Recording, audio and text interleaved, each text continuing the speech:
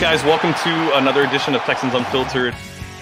We are blessed to be joined by Antonio Cromartie. David, thank you so much for taking time out of your day to talk with me today. I'm super excited to talk to you. I see a potential cornerback one. Can move very well, can play man-to-man very well. I think that he is a better quarterback than Patrick Mahomes. He does things that are so amazing, and the competitor in him is just special. I'm excited, man, and I can't wait to get there. I think it does really fit my skill set.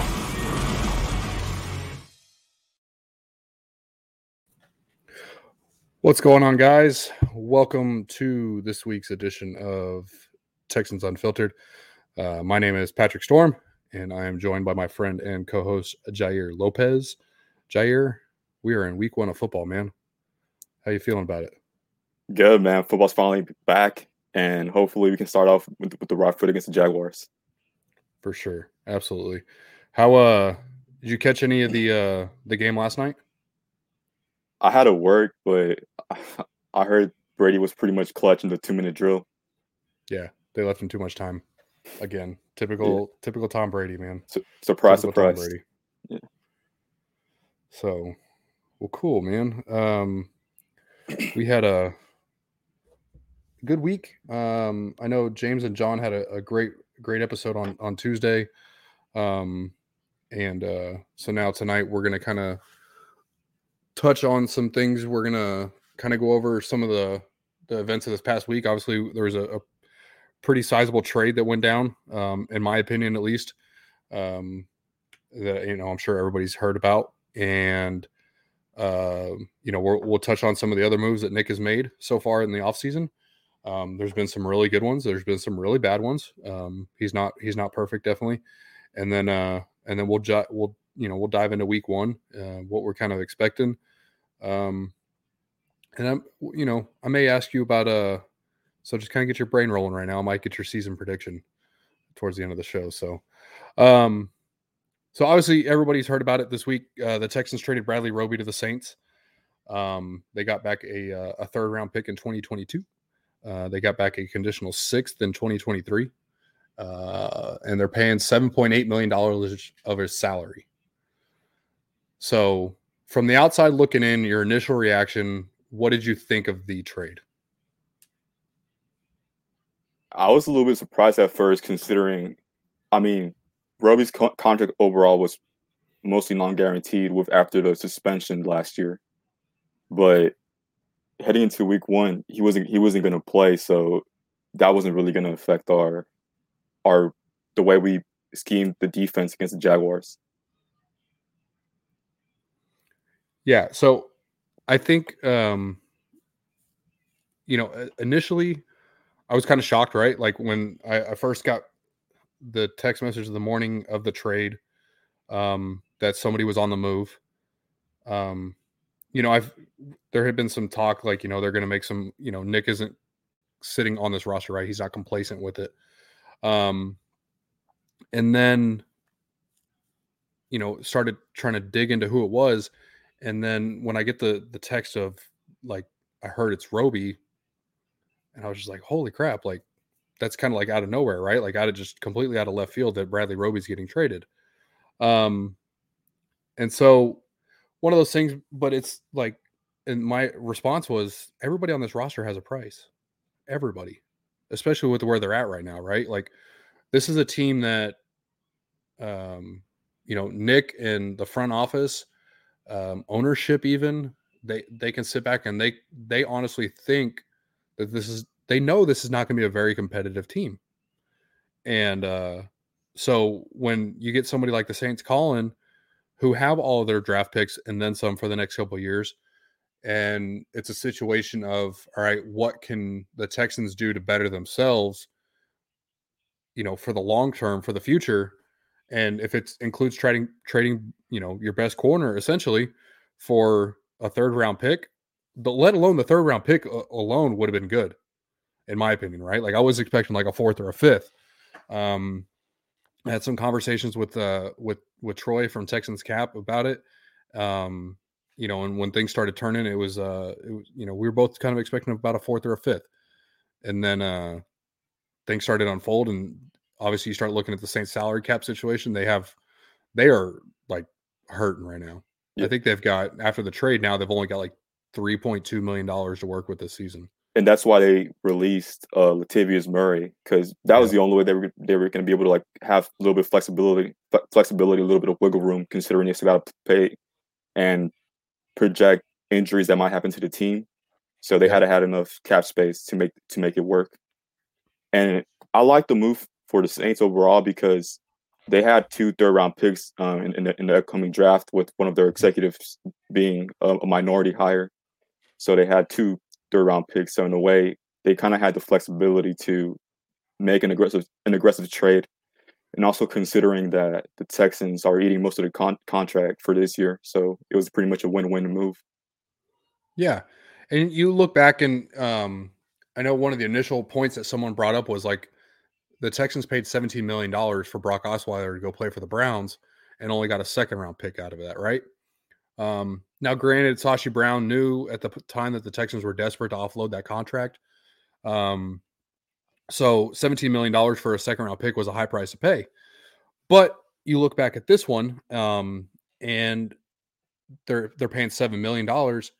Teddy Bridgewater is getting paid $7 million by the Panthers to play for the Broncos this year, and they got a 6th.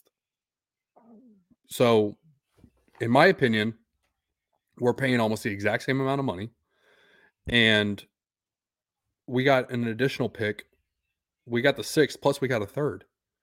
And then next year, the cap savings is tremendous for this team. Like, I don't even know what the final number was. Let me see. I think it was $23 million for next year, according to Over the Cap. That's how much they saved by trading him? Oh, no. I'm just saying like total, like cap space. So after the trade. Okay. Yeah. I was going to say, because let's see. I'm sure it's already been updated. So they did, let's see what 2022, because I know there's still a little bit of dead money. $4.8 million next year. But I think they saved around like $10 million just by trading him for next year. Because they do get a little bit of a cap credit, I believe. I'll have to go back and read up some more on it. But in all, I think the move is a win. I think it's a really good move. I think it's a really good deal for both teams. I think both teams won on this deal. The Saints needed another cornerback. And, you know, the Texans needed to, offload a little bit of money, which they're not going to do this year. But dead money doesn't hurt them this year because, let's face it, they're not going to be competitive. And 2, they're thinking long term. Next year, they'll be able to draft somebody in that 3rd round with that pick, or couple that pick with something else and move up if they see a player they like. I like it. I think Nick won. Nick won that one. And that's the thing I like about this move also, is that we got Jimmy Moreland from the Washington football team. I know he was a really good prospect for them, and he got cut. It was just a numbers game for them. And he still has, I believe, 2 years left in his rookie scale contract. So that's a pretty affordable deal for a pretty young cornerback overall, which is kind of where we want to go in the near future. Absolutely. Yeah, it's all about the long term right now. It's nothing about this year. Like, this year is a wash. I'm not looking at this year anything. I'm looking at the future, and I think that they did a really good job of setting themselves up for the future. So now, I want to touch on this real quick, because this was talked about today. Imagine the bidding. Ryan says, imagine the bidding war that could have been if Nick waited 24 hours, right? So we saw what happened last night. The Bucs lost 2 corners, go down in that game. And then the unfortunate news out of Baltimore is Marcus Peters tore his ACL. The poor Ravens right now, man. They've lost 3 running backs. They've lost a ton of players already in the beginning of the season with significant injuries. So, but yeah, I mean, just think if that would have happened, the Saints, the Bucs, and the Ravens bidding on Roby, you know, because let's face it, Roby's still a good corner, right? I mean, even at 29, about to be 30, especially for the money, he's a really good corner. He's a really good value. It could have been a really intense bidding war out of those 3 teams. But then again, the way I see it with the other teams, I believe the Bucks and the Ravens are also pretty like restricted with the cap space for this upcoming year. So would have had to eat in most of the contract. Maybe they would have given us a third and something else, maybe a fifth. But I feel like the main prize would have been a third.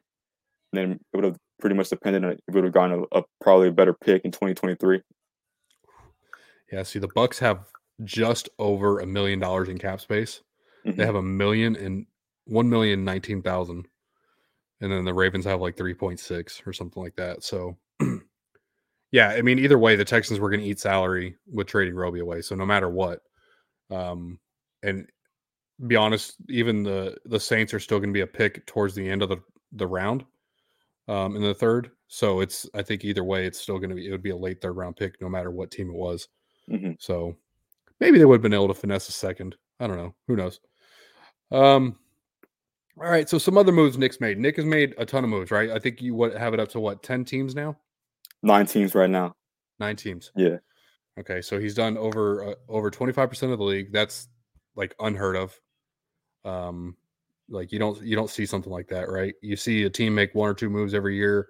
That's really about it. Nick he's dealing. He's building, and he's doing it brick by brick by brick, just like they were preaching in the press conferences earlier in the year, right? Yeah. So what are your thoughts? Okay, so they acquire Shaq Lawson earlier in the year by trading Benardrick McKinney. They get Shaq Lawson in a 6th, and they trade Benardrick in a 7th. Now Shaq lost out in a numbers game.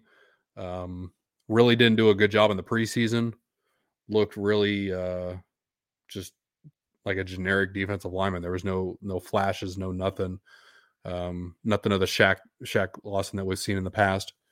And then so now they turn around and they trade him to the Jets after paying him $7 million. So what are your thoughts on that trade as a whole?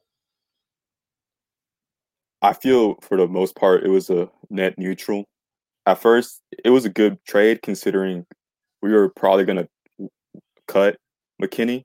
We were able to move McKinney for an edge rusher, which we really needed in the offseason.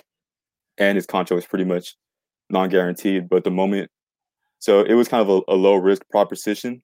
But the moment we restructured his deal to open up a little bit more cap space to sign more players, that's where it made a turn for the left a little bit, because now we have a little bit more dead money in 2022 and this year. But overall, moving financial stuff aside, I like the fact that we were able to still flip Shaq Lawson for another draft pick, which, as we know of Nick, he's able to use that pick to either select a player, maybe, find the next DJ Reader, the next Roy Lopez in the next draft, or just use that pick to move up, or or take a flyer on a player like Larry Izzo, or a player who might not make another team's roster, but you still have a chance to bring him in and wait and not risk him getting claimed. Yeah, I agree. I think it's kind of a wash, right? Like I don't think he won it. I don't think he lost the deal. He paid out the money for Lawson. He's gotten 2 6-round picks out of it. And it was a case of, do I keep this guy on the roster and pay him all this money for him to not play and not be productive? Or do I pay him all this money, let him go play for another team, get a 6-round pick, and I'm paying another guy that's going to be on the field. That's going to be we're paying this guy too, but in our opinion and in our analysis, we think this guy is going to be more productive. So I think that's the way they went about it. They just money does not matter to them, and that's kind of a refreshing thing, because in years past we've seen guys that have they've had these contracts that have to obviously they feel like they just have to be out on the field. And that sucks, because I feel like that hampered this team a lot year in and year out. So it's kind of refreshing to see that, all right, look, we screwed up, but we're admitting our mistake fairly quickly here. We're moving on, and we're gonna try to get past it. So, another one that's kind of interesting is John Reed was traded to Seattle for a conditional 7th, and so as far as I know, I haven't seen the actual details on it, but I think they can still get this pick. If he's on the roster, which he is now, he's on the 53-man roster for, I believe it's 6 weeks. Yeah. So I think if John Reed is on the roster in Seattle for 6 weeks, he's going to get the pick. So that'll be one more in their arsenal, right? Off the bat, that's huge. Like, I don't care either way. Like, he wasn't going to make the team. So being able to find a trade partner for him, for one, is awesome. And two, potentially getting a pretty much a free pick out of it is, that's a good thing. I think Nick did a really good job on that deal. Regardless of what happens, if he gets cut week 5, reverts back to their practice squad or something like that, they don't get the 7th, is it really a loss? Like, did this team really lose out at anything? Not really, because we had already kind of, processed everything, and we thought he was going to get cut, and he was going to maybe be claimed on waivers. So just, at least getting something out of nothing, at least getting the chance of potentially getting another draft pick, which we could draft a player, or we could probably, use that pick if it conveys to trade for another player. Take a chance on another player that another team might not want. Yeah, definitely. I think it worked out. It worked out well. And he's made some other moves. Let me see. I've got your list here. You've got the list. Let's see. Or you sent it to me a while back. All right. So he has traded. All right. We touched on John Reed. We touched on McKinney. We touched on Lawson. We had talked about Randall Cobb in the past. I'm not going to really beat that down. So now he's acquired quite a few people, right? Ryan Finley, Ryan Izzo, Kader Hallman, who they've cut and is now back with the practice squad, or I think he signed with No, he signed with somebody else, right? Yeah, he signed with someone else. Okay. So Hallman's gone. That sucks. But what did they trade, a 7th for that one? Yeah, they traded the Chicago Bears 7th round pick for him. Okay. So not a big deal. Mm-hmm. He was the they Saints. Got Anthony. It was the Saints? Yeah. Thanks. They've got 2 of our corners now. Okay. He got Anthony Miller, acquired Anthony Miller, and gave up a 5th for him in 2022. Not a big deal. I like it. I think Anthony Miller is what they're hoping they can get some decent production out of him in the slot and kick return. So I think that's, it's not a bad thing. It's just been a bunch of, like Nick said in the beginning of the season, a bunch of singles and doubles, right? He's had some swings and misses. He's not perfect. I think some of the deals could have gone a little bit better. Let's see. Obviously the Ryan Finley pick, or the Ryan Finley trade, that kind of sucks. You brought him, they traded equal picks, right? Like it was just a 6th round swap or something like that. They pretty much just swapped places because they traded the 6th round pick for the Patriots 7th round pick. So they moved down a few spots to get a player. Okay. Yeah. So that's not a big deal. I mean, it is what it is. They traded a 7th for Ryan Izzo. So it's not like he's trading away high-end capital, right? He's not, he's not trading a 1st or a 2nd away for someone that, it's pointless right now. There's no point in trading away high capital. And just looking at the trades that he's done, he's received a pick back in every single trade except for Kader Hallman. All the other trades, he's giving a pick, and the other team's giving back a pick. So at the end of the day, we have more picks than what we started off with because every single trade that we've acquired a player, like we swap picks, and then every single player that we've traded away, we've acquired picks. So in a way, we keep on stockpiling picks for the 2022 season and 2023. So yeah, he's done Yeah, he's done a really good job. Let me go over here. Let's see.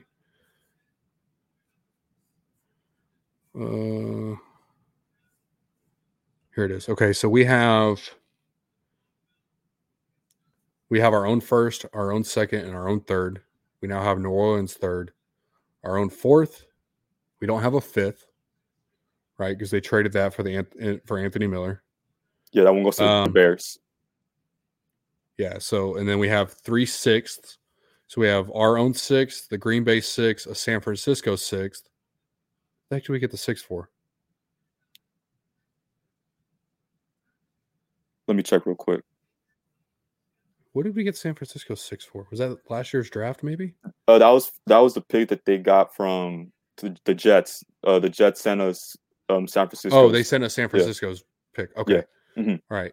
And then they have Dallas's seventh, which they got from the Eli Ankou.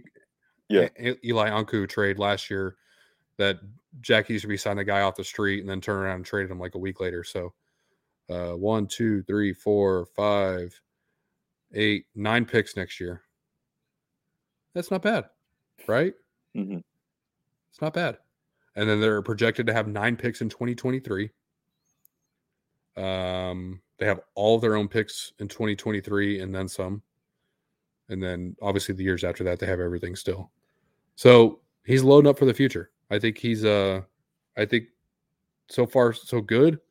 Some of the stuff could have been a little bit better, but I'm going to take the good with the bad at this point, given where the team's at. Yeah, and it's pretty crazy that we could have had more draft picks because we traded the 4th round pick from the Rams to move up and get Nico Collins in this past draft. Yeah. And we also moved that 5th for Miller. So we could have had double-digit draft picks. And that's the thing, alike from Nick Caserio. He's pretty much shown that draft picks come and go, but he's been able to acquire more than what he gives away. So that's why I'm not really stressing out whenever he makes a trade, because I know he's going to get back. He's going to get back a draft pick in return. Like, he's doing a really good job right now, just managing the draft picks. Like, because that's been the biggest problem since Bill O'Brien took over.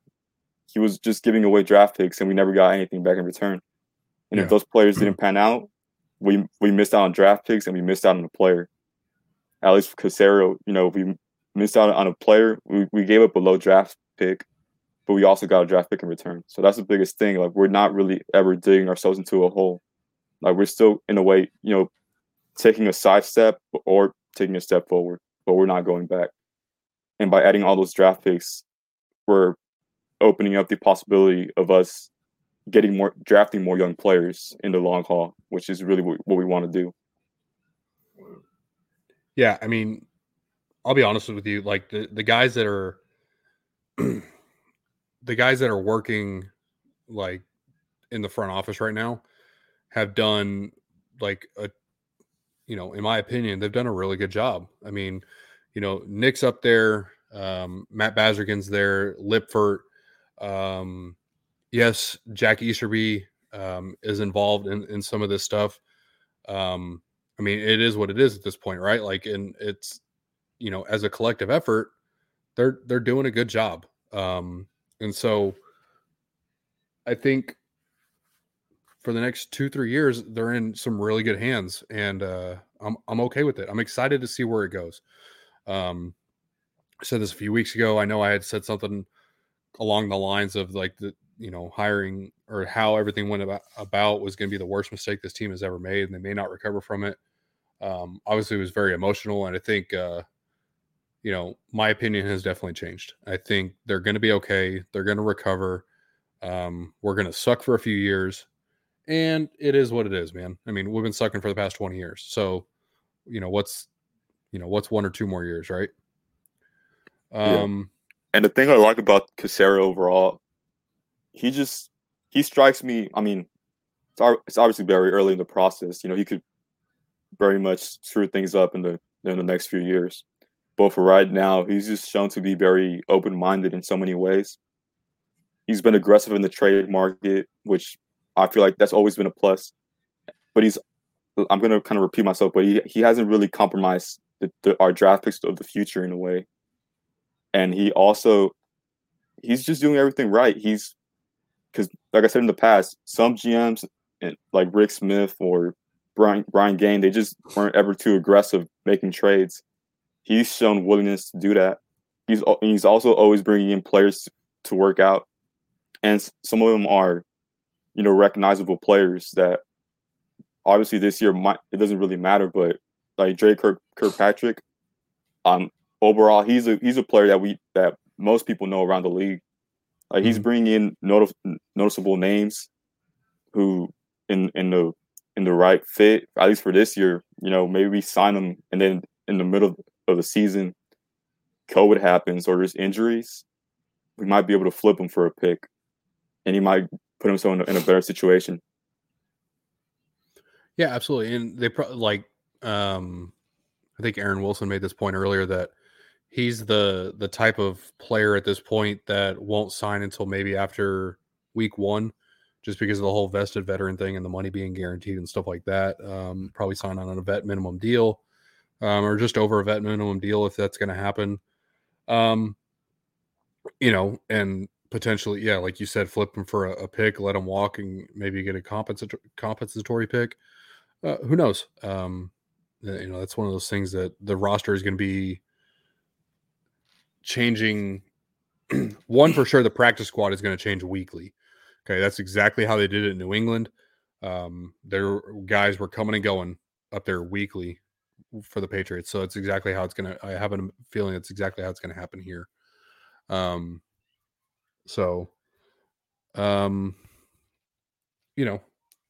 got a long time. We got 17 weeks of football, 18 weeks of football ahead of us. Excuse me.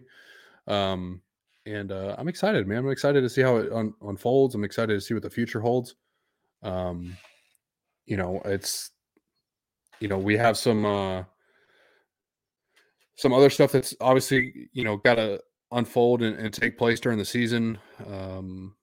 And I think a lot of people are, they're ready for it to happen. I think this person in particular is ready for it to happen. Deshaun really wants out of here. And eventually it's going to happen. He's not going to wear this jersey again. You haven't seen him out of practice. He won't see him at the games. He's not going to be there. And eventually the right offer is going to come along. Eventually something is going to happen, and, he's going to wear another uniform. I think, it sucks. Everything aside, I hate the fact that we're losing a player of that caliber. And as far as everything else, that's, I don't want to talk about any of that just because it's, I don't know enough about it. I don't want to sound ignorant on it. I don't know enough about it to talk about it, but losing a football player of that caliber, the football player of Deshaun Watson, is going to suck. But I think it's going to help this team, build for the future, really. So, Raphael, thank you, man. Texans fan from Brazil. That's awesome. Welcome. Thanks for tuning in tonight with us, man. That's really cool. One more trade. Nervous about a Lonnie trade. Guys, I don't think Lonnie's getting traded. Lonnie's hurt right now. I know y'all saw something. Would you trade Lonnie to Tampa? Heck yeah. Would you trade Lonnie to Tampa Bay for a second-round pick? I would drive him to the airport. Yeah. If you can get a second-round pick for Lonnie Johnson, oh, man, do it. Like, what are you waiting for, Juan? That would be incredible. Absolutely incredible. Yeah. I just feel bad for him overall because he's been catching too many, I guess bad luck, because he had to endure the early O'Brien coaching staff that they had him at corner. Then they moved him to safety. And then this year he's finally playing safety his first offseason. And, he gets hurt with a quad injury. And those are normally pretty tricky. The quad injuries, you don't know. It could be a week or it could be several weeks. And hopefully it's short term, because he's one of the few young players we have on this roster that's really worth developing. Yeah. I mean, Lonnie's shown some promise. I feel like, I'm a firm believer in these guys not doing a lot of talking on social media and doing their talking on the football field. And I feel like Lonnie is one of the guys that does a lot of talking on social media and could do a lot more talking on the field. But then again, that's his style, right? Like that's just who he is. I'm a little bit older than some of these guys. It is what it is. So that's just my opinion. Let's see. Joseph, why does Watson hate us? So guys, Watson does not hate y'all. Watson does not hate the fan base. Okay. Watson just does not like how things went down with the GM search, right? Or the head coach search. He was prepared to provide a list with, I'll break it down. All right. We're going to touch on this for 2 minutes and then we're going to move on because I don't want to talk about it anymore. Watson he was upset about how everything went down, right? Cal said, hey, we'll listen to your ideas on a GM. We'll listen to your ideas on a head coach. Do I think Cal should have ever offered that? No. I do not think that Cal should have ever offered that, regardless of the caliber of player is. I don't think that it's in a player's interest to have input on the front office. Maybe on the head coach. Okay. Maybe. Right. Because that's who he's going to be working with the most. Okay. But then, stuff happened and I get it. He went on vacation and he wasn't here when they were doing it, but it's not very hard to pick up the phone and say, hey, like, this is where we're going, right? Like, this is the direction we're going. Just wanted to get your thoughts.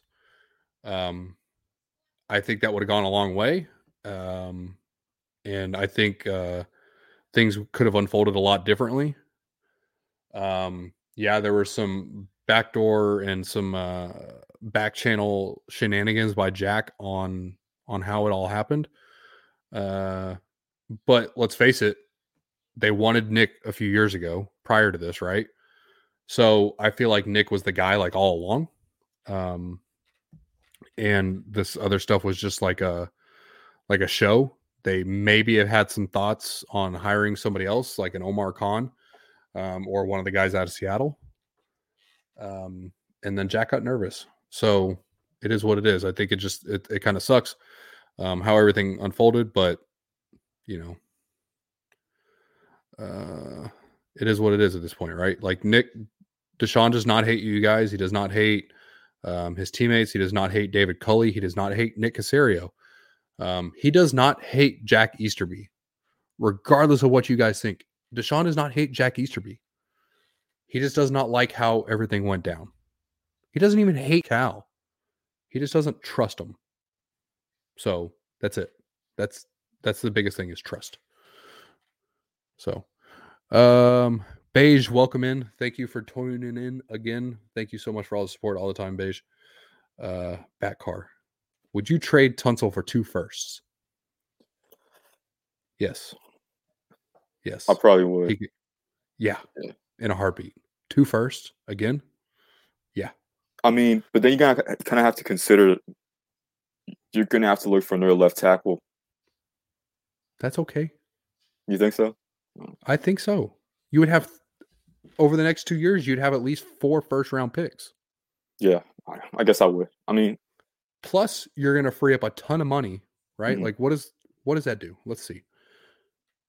$17 million just next year in available cap space by trading him. Like, holy crap, that's huge. The year after that, $18 million. That's a lot of money, man. That's $35 million over the next 2 years you can invest in a left tackle. You don't need to go out and pay somebody to be the highest paid left tackle to be on your team. You can go out there and get a guy and pay him $15, $16 million, and he could be a very competent left tackle. You don't always have to have the best at that position. I get it. But it's nice to have that, right? Mm-hmm. It's nice to definitely have the best, one of the best left tackles in the game. Answer a few more questions, then we'll dive into week 1. What does this say? Who is David Culley going to be outside of a great guy to have with lunch?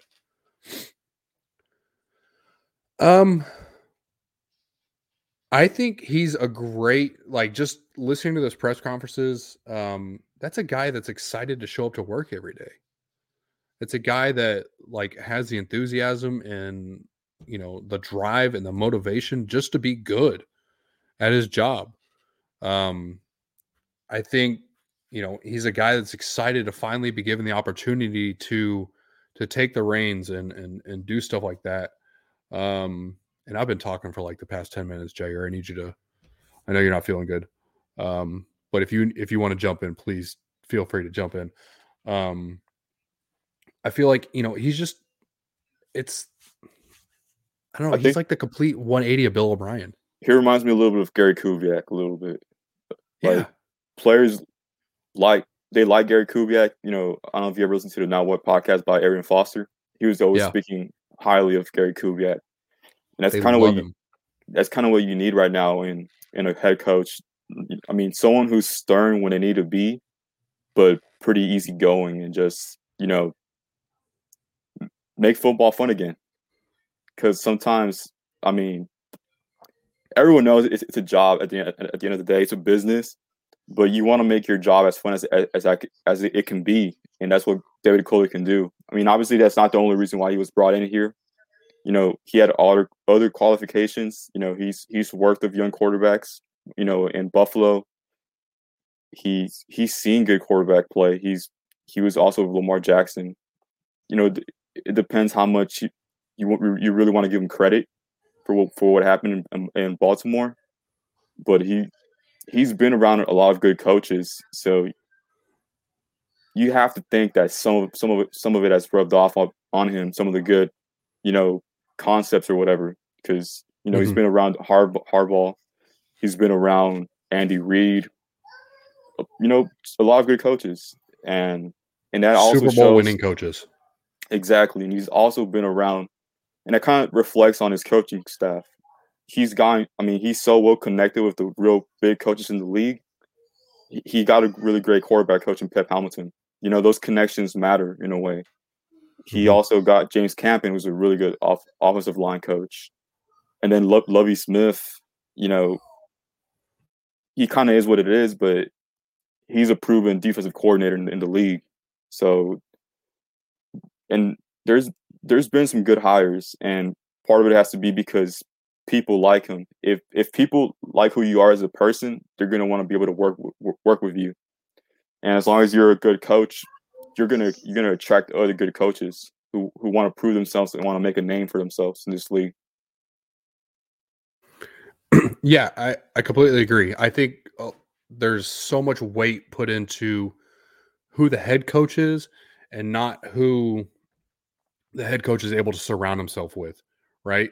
Real quick, I gotta brag on the kid real quick while he's here. You guys have seen we broke our wrist a few weeks ago, right? We haven't stopped practicing. We've been practicing baseball every single day almost. Today, he took a baseball to the face. It knocked out his tooth. He was bleeding, crying like a normal kid. He's got the lace imprints. 30 minutes later, we were playing catch again. I'm gonna brag on this kid a little bit. I wish we had sound effects for something like that, but that's good for him. Yeah, he's a tough one, man. His lips all swollen up. He looks a little weird right now, but so yeah, I mean, it's just like who he can surround himself with is like a huge thing, and like I don't think there's enough. I don't think that's being talked about enough, right? Like I think he can do. I'm not going to say he's going to do great things, but he can do some really good things, and I'm excited for it. I'm really excited to see what David Culley can do, and I love the Kubiak comparison. I think that's a really good one. And the worst case scenario, he's already 65 years old. I mean, realistically speaking, how much longer can he really coach? And I mean, who knows, man? Because he has a 5-year deal, and just thinking about it, if he sees the whole 5 years, he's going to be 70. So after that, I wouldn't see a long-term extension if he gets to those 5 years as the Texans head coach. So maybe a 1-year, 2-year extension, but this was from the beginning. I think from a looking, down the road, this always seemed like a short-term move until we, got back on our feet, and we kind of like, in a way, kind of rehabilitated our image around the league a little bit. Yeah, I think you're right, and I think it's going to help bring in, some top guys for the, it's going to bring in some talent for the next few years. I think guys are going to look at this place as like a destination they're going to want to come to. All right, so enough of that, guys. Thanks for all the questions and stuff like that. That was, I know we got a little bit off tangent and a little bit off pace. Week 1 is here. 48 hours, 72 hours, not even a little less than 48 hours from kickoff, right? Playing at home, they got the Jaguars, Urban Meyer, Trevor Lawrence, week 1, number 1 overall pick in the draft. Lay it on me, man. What are you looking for in this game? Like, what is your expectation out of the defense first? For the defense, I mean, just get to the quarterback. I mean, I know we don't have many top tier pass rushers or like the big premier names, and obviously the preseason, you kind of hope it translates to the regular season. But we have enough players that can play complementary football, and just not being selfish, not trying to play hero ball, and like just stay disciplined. And we have players like Jordan Jenkins, we have Jacob Martin, we have Charles Omenihu, we have Malik Collins. We have players who can not win one-on-one reps on a regular basis, but they can do enough pressure as a collective unit, and it helps that they're playing a rookie quarterback. And obviously, he's the first overall pick of the draft. But I was listening to the Deep Slant podcast from the Texans, and just an interesting stat. They said the last number 1 pick quarterback to win the season opener was David Carr. So if history has shown us So if history has shown us anything, is that rookie quarterbacks, especially number 1 draft picks, are going to struggle at least in the first few games. So I feel we got we're off on the right foot playing a quarterback who's inexperienced in this league. And granted, he's the number 1 pick, but it helps that, we're the first team. He hasn't really seen too much NFL defenses, so we might be able to take advantage of that and possibly get a win. That's a really interesting stat. I didn't realize that so who was the top quarterback last year? I'm just drawing a complete blank. But yeah, that's crazy, man. I didn't think I haven't. You're talking about that's a podcast with like DP in them, right? Yeah. So I haven't listened to that one. I need to get a listen to them. So yeah, I think if they can just get to it was Joe Burrow. Thank you, Beige. I think if they could they don't even have to get to him. Just put pressure on him, man. Like just get in his face, hit him after some throws, welcome him to the NFL. Like I saw all this stuff that he's the most quarterback ready prospect since Andrew Luck and stuff like that. And it's like, man, that's a huge weight to carry for that kid. Because Andrew Luck was just like his trajectory was like he was just going to be so good, right? I don't see that with Trevor Lawrence, man. Like I feel like he had so much help at Clemson that it just made his life so much easier. But yeah, just get in his face and pressure him. Kind of beat up on that offensive line a little bit, and the corners that are going to be out there with King and those guys, they just got to stay in the wide receivers' faces. Although I kind of have some fantasy stuff right now, so I got Laviska Shenault. Kind of need him to put up some points this week, but I think the defense is going to be the game changer this weekend. I really do. I don't think the offense is it. I'm really nervous about the offense, honestly. But so what do you think? How do you think? So we saw Tyrod a little bit in the preseason. Mm-hmm. What do you think Tyrod does against this Jags defense tomorrow or on Sunday? Real quick, I was going to add, because for the defense, the only player that's not going to play from the starters, I think, is Kevin Pierre-Louis. I think he's doubtful right now.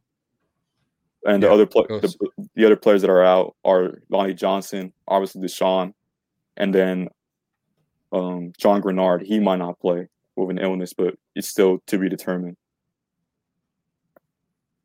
Can you repeat the question? My bad. So you're good. We saw Tyrod a little bit in the preseason. Definitely didn't blow us away. There wasn't anything that we saw in the games that was just like, all right, man, this guy's got it, right? Mm-hmm. It was typical Tyrod. So what does Tyrod need to do on Sunday to help this team? Like, what's the most important thing for Tyrod to do to help propel this team to a W? I feel like I'm not trying to set really high expectations. I think we know what he is. I kind of brought it up on Twitter, but I think the best thing he can do, not just for the Jaguars game, but for this season, is kind of be like Gardner Minshew in his rookie season. Low turnovers, decent touchdown conversion, numbers, and just don't turn the ball over. Drive the football down the field. Obviously, you want them to be effective in the red zone. We have weapons. We have Jordan Akins. We have Pharaoh Brown. We have Nico Collins. We have Chris Conley. We have big bodies that we could utilize in the red zone. And we also have a decent running game. So I'm kind of interested to see what Mark Ingram can bring, because he's pretty much an approved deal. He's not going to be a long-term fixture here for the Texans, but he was also part of the Deep Slant podcast. He was interviewed, and he said that pretty much he pretty much wasn't used last year, so he pretty much had fresh legs. So if that's the case, and we're trying to actually win a few games this season, I feel, Tyrod Taylor, he's not gonna have to turn the ball over. He's gonna have to, just be who he is. If everything's covered downfield or anything, get the ball and run, give safe yardage. And I feel this game's going to be a very low-score game. I don't think it's going to be a shootout, especially with this Jaguars team that, that's run by Urban Meyer. Mm-hmm. I'm still not sold on him as a head coach, especially after all the stuff he says in interviews and stuff like that. Like, I don't think he's. I think the college game suits him better. But I feel overall for this game, Tyrod Taylor's going to have to drive, obviously, extend drives, but at least put us in field goal range, because I feel like this game's going to be very a low-scoring game, and just let Joey Sly, the new kicker, make those kicks. And it's probably not what the fans want to hear. They probably want to, we probably wish Tyrod went for 4 touchdowns and 0 interceptions, but I don't see that happening. Like, hopefully, maybe the run game comes through, because, like I said, I think in the right situation we have a diverse group of running backs that can do different things. Yeah, I think I agree. I think the biggest thing for Tyrod is just not turn the ball over. And just manage the game. Be a game manager, right? And it's funny you bring up the running backs, right? Like, they've got to go out there and establish the run. All right, so I'm going to read something off that the team put out yesterday, and I thought this was hilarious. Okay, I'm trying to find it right now. Let's see. Was it about the total? Like, they led the league in rushing? Oh God, yes. Like I was dying. Like, yeah. God, where is this thing? Or was it the PR? Yeah, it was Texas PR. Okay, Texas PR. It had me like. I was all right. So their tweet. All right, Texans running backs have combined for 15,103 career rushing yards and 132 career rushing touchdowns. Now, this is by active running backs, right? The next closest team is the Tampa Bay Buccaneers with 8,550. Like when you could twist stats, right, to fit any sort of narrative, right? Like this is like the ultimate, like we're carrying 5 running backs and look what it's going to give us thing, right? And I was just like, oh my God, man. Like Rex Burkhead, how old is he? He's like 31. Yeah. Right? Okay. Mark Ingram, he's over 30. David Johnson is right there with him. Okay. Yeah. Scotty Phillips is the youngest guy. Mm-hmm. And who am I missing? Philip Lindsay. Yeah. Who had, right? Philip Lindsay, to his credit, he had a phenomenal start in Denver. And then things just, kind of didn't work out. There were some injuries in there and stuff like that. I get it. But it's like, I'm like, y'all can't put this stat out, man. If y'all are going to be carrying 5 running backs that have been playing in the league for 10 freaking years, when there's 3 guys that have been in the league for 10 years, like I would hope that they have that many yards. Yeah. So I thought that was funny. I'm sorry. I mean, it's kind of embarrassing, but it's nice. I wouldn't be too proud of having 3 running backs over 30.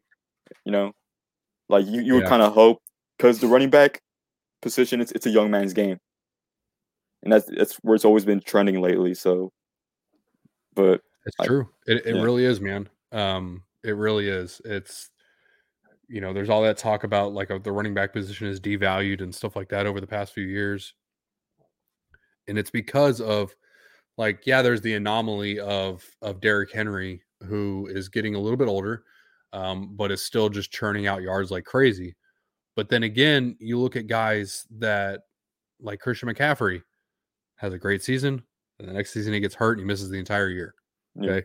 Devontae Freeman had a really good start, fell off a cliff.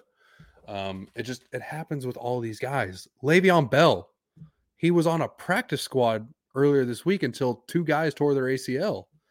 So I don't know. It's very hard for running back to age gracefully in this league, because most aren't complete backs. They're either really good, first down and second down backs, but they don't bring that pass catching in third downs and stuff like that. So it's really hard for them to age. And to be honest, the only running backs that, at least last year, that was still somewhat relevant was Adrian Peterson and Frank Gore, but those are pretty much anomalies. Yeah, Frank Gore is an anomaly, and he's a free agent right now, which is nuts to me. I think that guy should be on a roster somewhere. Adrian Peterson, it's like the dude's up like a robot. He is a lighter and older version of Derrick Henry. Like he keeps going out there and getting it done. I mean, he's all day AP, right? Like that's the reason why they call him that. All right, so final score prediction for Sunday. I would say 2013 Texans. 2013. Okay, so Sly misses an extra point. Or 2 touchdowns and 2 3-point. Okay. All right. I'm gonna go 21-17 Texans. I think Justin Reed comes up big on a play later in the game. That's gonna be my little prop thing. I think Justin Reed comes up clutch. Do you think Trevor Lawrence turns the ball over in this game? Yeah. I think they get to him. And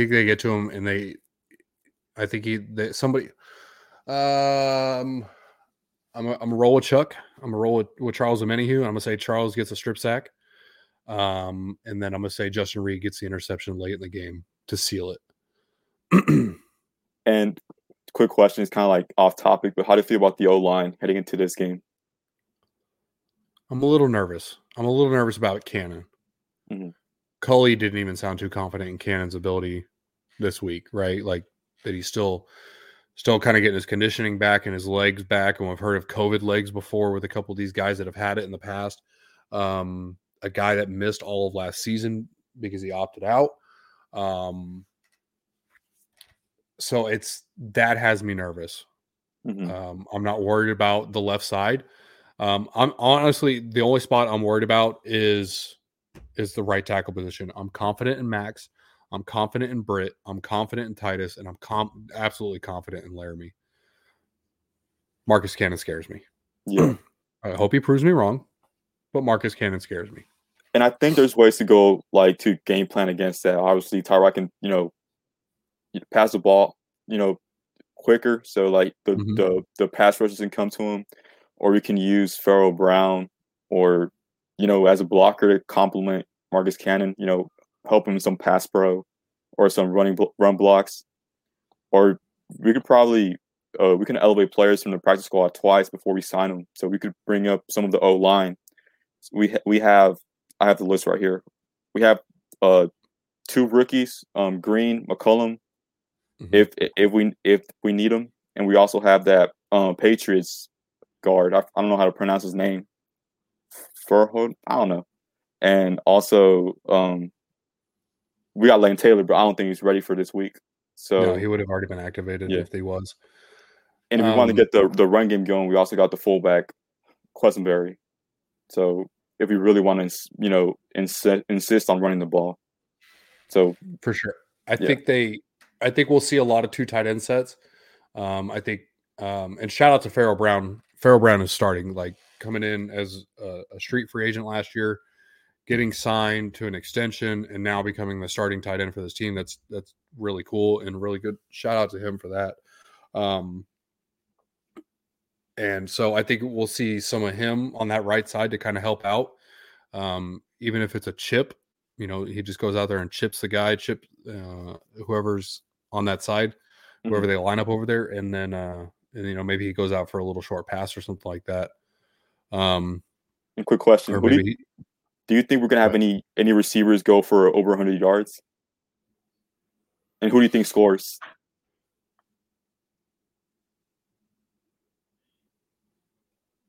I think Cooks gets close but doesn't break it. I don't think he breaks 100. And then who scores?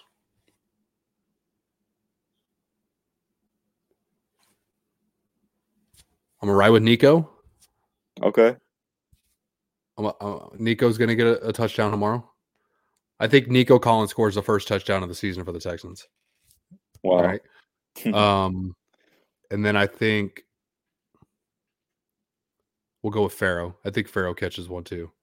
Yeah. And then they rush one. I don't know who had the running backs. Maybe Philip Lindsay. Man, I was gonna bring that up because hopefully he looks a lot better. I mean, obviously it was a preseason, but hopefully he looks a lot better than what he looked in the last few games. Because, I mean, I don't know. I mean, you would think that we got a steal on him, but he hasn't looked comfortable running the ball. Maybe really rusty, right?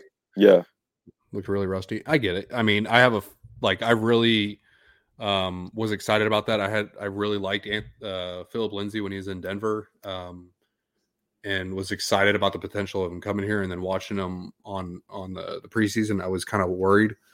And maybe it's just one of those things where he's trying to get his legs back under him for the season. He's not trying to hit the holes hard. He's not trying to go out there and get hurt. Kind of making a little business decision on it, and then the regular season comes, he kind of turns it on. So who knows? We'll see. Yeah, but I think this is pretty much a winnable game because I'm pretty high on our special teams.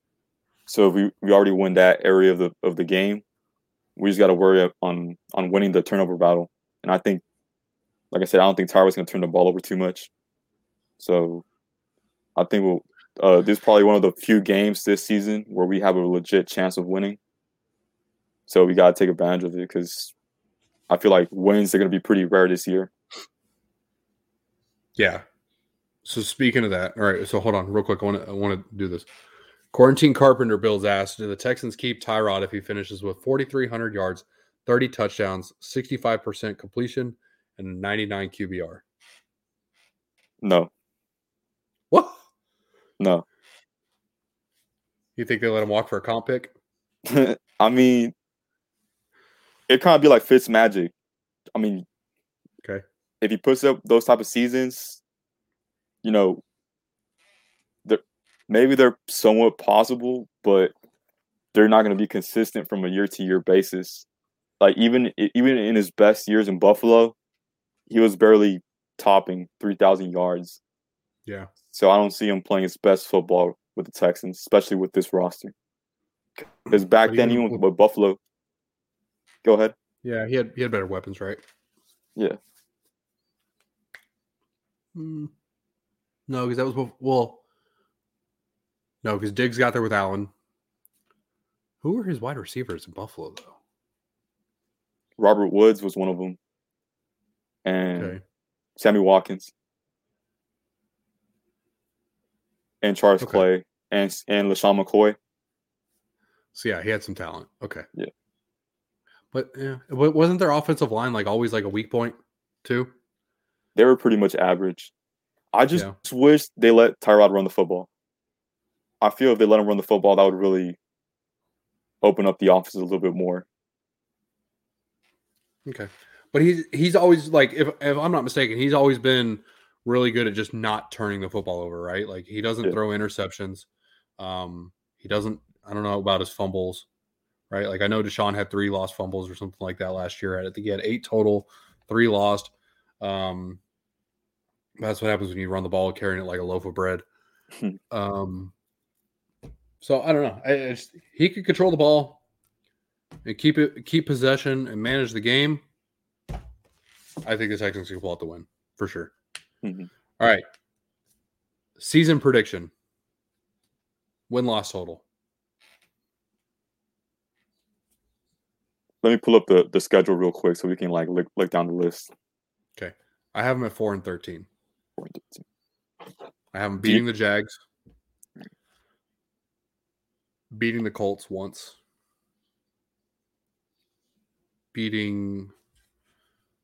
No, I just lost I had it earlier too. I have the schedule right here. If you want to go over it real quick. I'm pulling it up right now. Cool. All right. So we win week 1. We're going to lose week 2 against the Browns. Losing week 3 against the Panthers. Losing week 4 against Buffalo.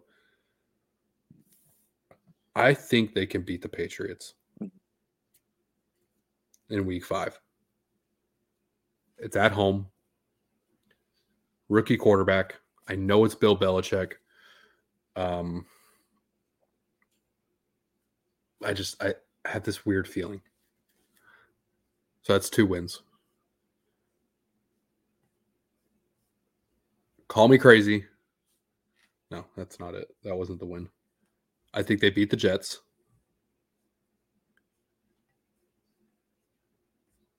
And then the 49ers, for whatever reason, I still have like almost no confidence in them.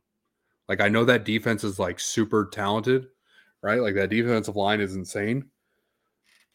But unless Trey Lance comes out and just starts lighting the world on fire, it's still Jimmy Garoppolo over there. And it's like, I don't trust it. I think those are the 4 wins. Jags, Patriots, 49ers, Jets. So I got us winning both games against the Jaguars. So that's 2 wins. We're playing the Panthers at home. So I think that's a winnable game. That's 3. Okay. Patriots, I think we have a fair shot. We're playing it at home also. So that's 4. Man, I see us having a good chance against the Jets too, but that's 5 wins. And I don't see us, I don't know. Because I could talk myself into us winning like 5 games, 6 games, but I would say 5-12. Because I feel like this team's going to be competitive enough to not get blown out. And it sometimes, home field can dictate the momentum of the game and all that type of stuff. So in most of those games that besides the Jaguars game, the away game, those 4 games are at home. And I feel if we have a chance of winning, will probably be in your home turf. Okay. So you got him at 5-12. I got him at 4-13. Mm-hmm. Trying to remember, what did I have him at? I think I had him at last year after week 1. I said they would be lucky to finish above 500. And I was dead serious, and I got a lot of heat for that. People were like, "Oh, it's only week 1. It's the Chiefs." So I'm fairly confident in my thing. So, but I feel it was so tough last year. I mean, obviously every team was facing COVID, but if you look back on it, all the quarterbacks we played against, yeah, like they had a tough schedule. Absolutely, 100%. I'll give them that. Fired the head coach after week 4. Should have fired him after week 3 when they had him in the office and they sat him down and they said, "We're going to fire you." And then he was like, "No, I'm going to take play calling back. Give me one more chance." And then he just went out there and shit the bed again. Should have fired him after the Chiefs game in the playoffs, but they should have fired him after the Colts game a couple years ago. True. So many times they should have fired this guy and they just never did. So, well, cool. All right, man. I know you're not feeling well. I've got a injured kid I got to go tend to for a little bit before he goes to bed. My computer's about to die. It's at 7%. Any more quick thoughts before we hop off? No, man, I think we covered everything. Hopefully we win. Like I said, like I'm going to really enjoy every win this season because you never know when it's going to be the last one for this team. But I'm not trying to dampen the mood, but it is what it is. No, but I think the biggest thing for me this season is just to enjoy football. Mm-hmm. Okay. Just to enjoy football being back, fans in the stands, the atmosphere, the excitement, that, right? Like I said several months ago when I stepped away from everything, that I was just becoming a fan of the game again. And I think that was the most important thing for me, was just becoming a fan of football again, being able to sit down and watch a game and enjoy it and watch the sport. Just like I do, like I can sit down and watch a baseball game regardless of who's playing. It could be the freaking Orioles and the Diamondbacks, the 2 worst teams in the league. And I enjoy watching the sport. Same thing that goes with soccer and basketball, not so much. I'm a very casual fan when it comes to basketball. Football, I just became so enamored that the Texans had to win everything. They had to be perfect at everything. And it literally almost drove me freaking insane. And so I want to love football again. I want to love the sport that, I fell in love with so many years ago. Very first game I ever sat down and watched was Super Bowl. I can't remember, but it was when Elway, it was the Broncos' second Super Bowl in recent years. When Elway hit, I'm going to say his name wrong, Rob Woodson or something like that, for a long pass, like that just like sealed it for me, was that. So that's what I want to get back to, is just watching football and enjoying it and having fun. And I think that's what this fan base needs, man. I think the fan base needs to just love football, right? Yeah, just have fun. Just have fun with it, because if you're not having fun, then what are you doing? Yeah, don't put too much into it, right? Yeah. What is there? Hold on. I'm going to go back to the website, and people are going to hate me. I know. And Brian T. Smith is so annoying with this on his Twitter, and Rivers is kind of bugging me too. But they keep taking this saying that the Texans have for the season, and it's that football feeling, and they keep trying to like make fun of it. And it's like, there is nothing like being at a freaking football game and just having fun. I went to the Tech U of H game on Saturday, and man, like college football is like a whole nother level, right? Like it's just insane. That, like, just the feeling of being there and watching the teams, and like, U of H comes out and they're hammering away at Tech, and then Tech just climbs back in. They just start like just marching down the field and they start scoring. And I was just like, yeah. Like that's football. And I was excited and I loved it. That's what I want again, man. Yeah. That's what I want again. I've never been to a Texans game, but hopefully this year. No? No, never been. Oh, you got all right. We'll talk to James. James has got season tickets. He's giving away this weekend. I guarantee he's probably going to give away a few more weekends. We're giving you some. We're getting you tickets. You're going to a game this season. That'd be cool. Fast. So, James, if you're watching, you're sending Jair to a game, like for sure. So, let's see here.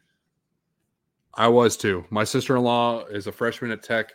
I've supported U of H for all these years, but now that she's going to Tech, I had to support Tech. So, Tux, I was going for Tech also, so it was pretty cool. Well, cool. All right. You guys go enjoy your Friday nights. Thank you so much for tuning in. We've been hovering around like 50, 55 people the entire stream. I know you guys have better things to do than be sitting here talking to us. Give the video a thumbs up. Subscribe to us on Facebook, or follow the page on Facebook. Subscribe on YouTube. Give the Facebook page or the Twitter page a follow at Houston FB Pod. Go follow Jair, JRLTU. Excellent information all the time coming out of Jair, whether it be where players have played before and who they've played with, coaching and other players and stuff like that. Just all around great content always coming out of Jair, and always really good conversation with them too. Go follow James. Young Ari Gold, or I am Young Ari Gold. John is John A. Wade 3. I'm always really bad at this part. John Wade. Where is he? I wish we could add graphics to this so we can make it easier for all of us. We need to get John A. Wade 3 at John A. Wade 3. John is really good. Follow also. Yeah. Jordan at Texans_thoughts. I know you guys all know him. Y'all are already all following Jordan. I think he's about to pass 7,000 followers now, and his YouTube is just blowing up. He's working for SI now. Jordan is Hollywood, man. He's a beast, man. He's a beast. He is. He's grinding. Mine is at Patrick Storm TU. I'm going to start. I know Jair's probably going to start rattling off some written content too for the website. I'm going to be doing it as well. But also, if you didn't see the tweet the other day, I am going to start writing again for Toro Times. So there will be content there and on our website for myself. So I appreciate any feedback, stuff like that you guys, you guys have. But once again, guys, thank you so much for all the support. Week 1 is here. Football is back. We got 18 weeks ahead of us of really good football and topics to discuss, because now we actually have something to watch. So go enjoy your Friday nights. Thank you so much for tuning in, and we'll see y'all next week. See ya.